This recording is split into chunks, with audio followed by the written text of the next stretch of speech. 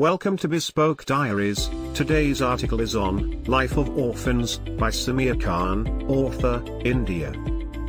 Reality of the life is that you have to die every day to live, and it is more grating and cruel for the children without the backbone, parents, those who are called as orphans. Those little buds begin to diminish before blooming. According to the UNICEF, United Nations Children Fund, about 153 million children are orphans worldwide. They are the real strugglers in this raucous society.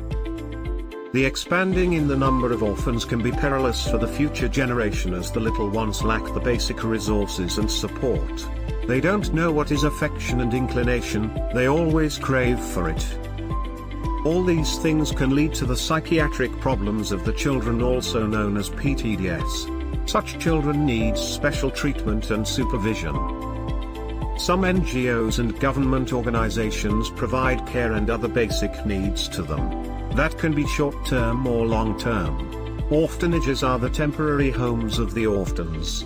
But they can affect the mental health and social well-being of the children, as they have fear of abuse and ferocity. The life is a real struggle for them, as they are in need what everyone desires the most. These rugged circumstances are their daily dose. They have to deal with every new combat and hustle. Every day working hard, with full efforts in order to attain their necessity.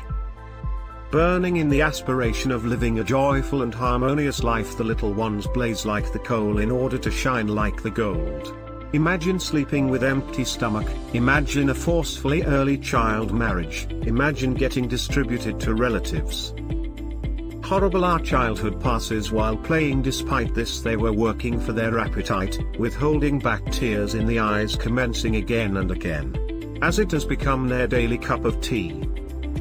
One must have affection towards such innocent and pure souls.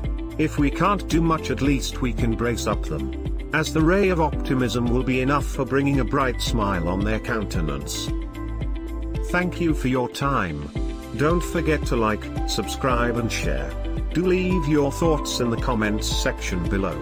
For similar type of article, please reach us at contact@thebespokediaries.com, or you can visit our website www.thebespokediaries.com.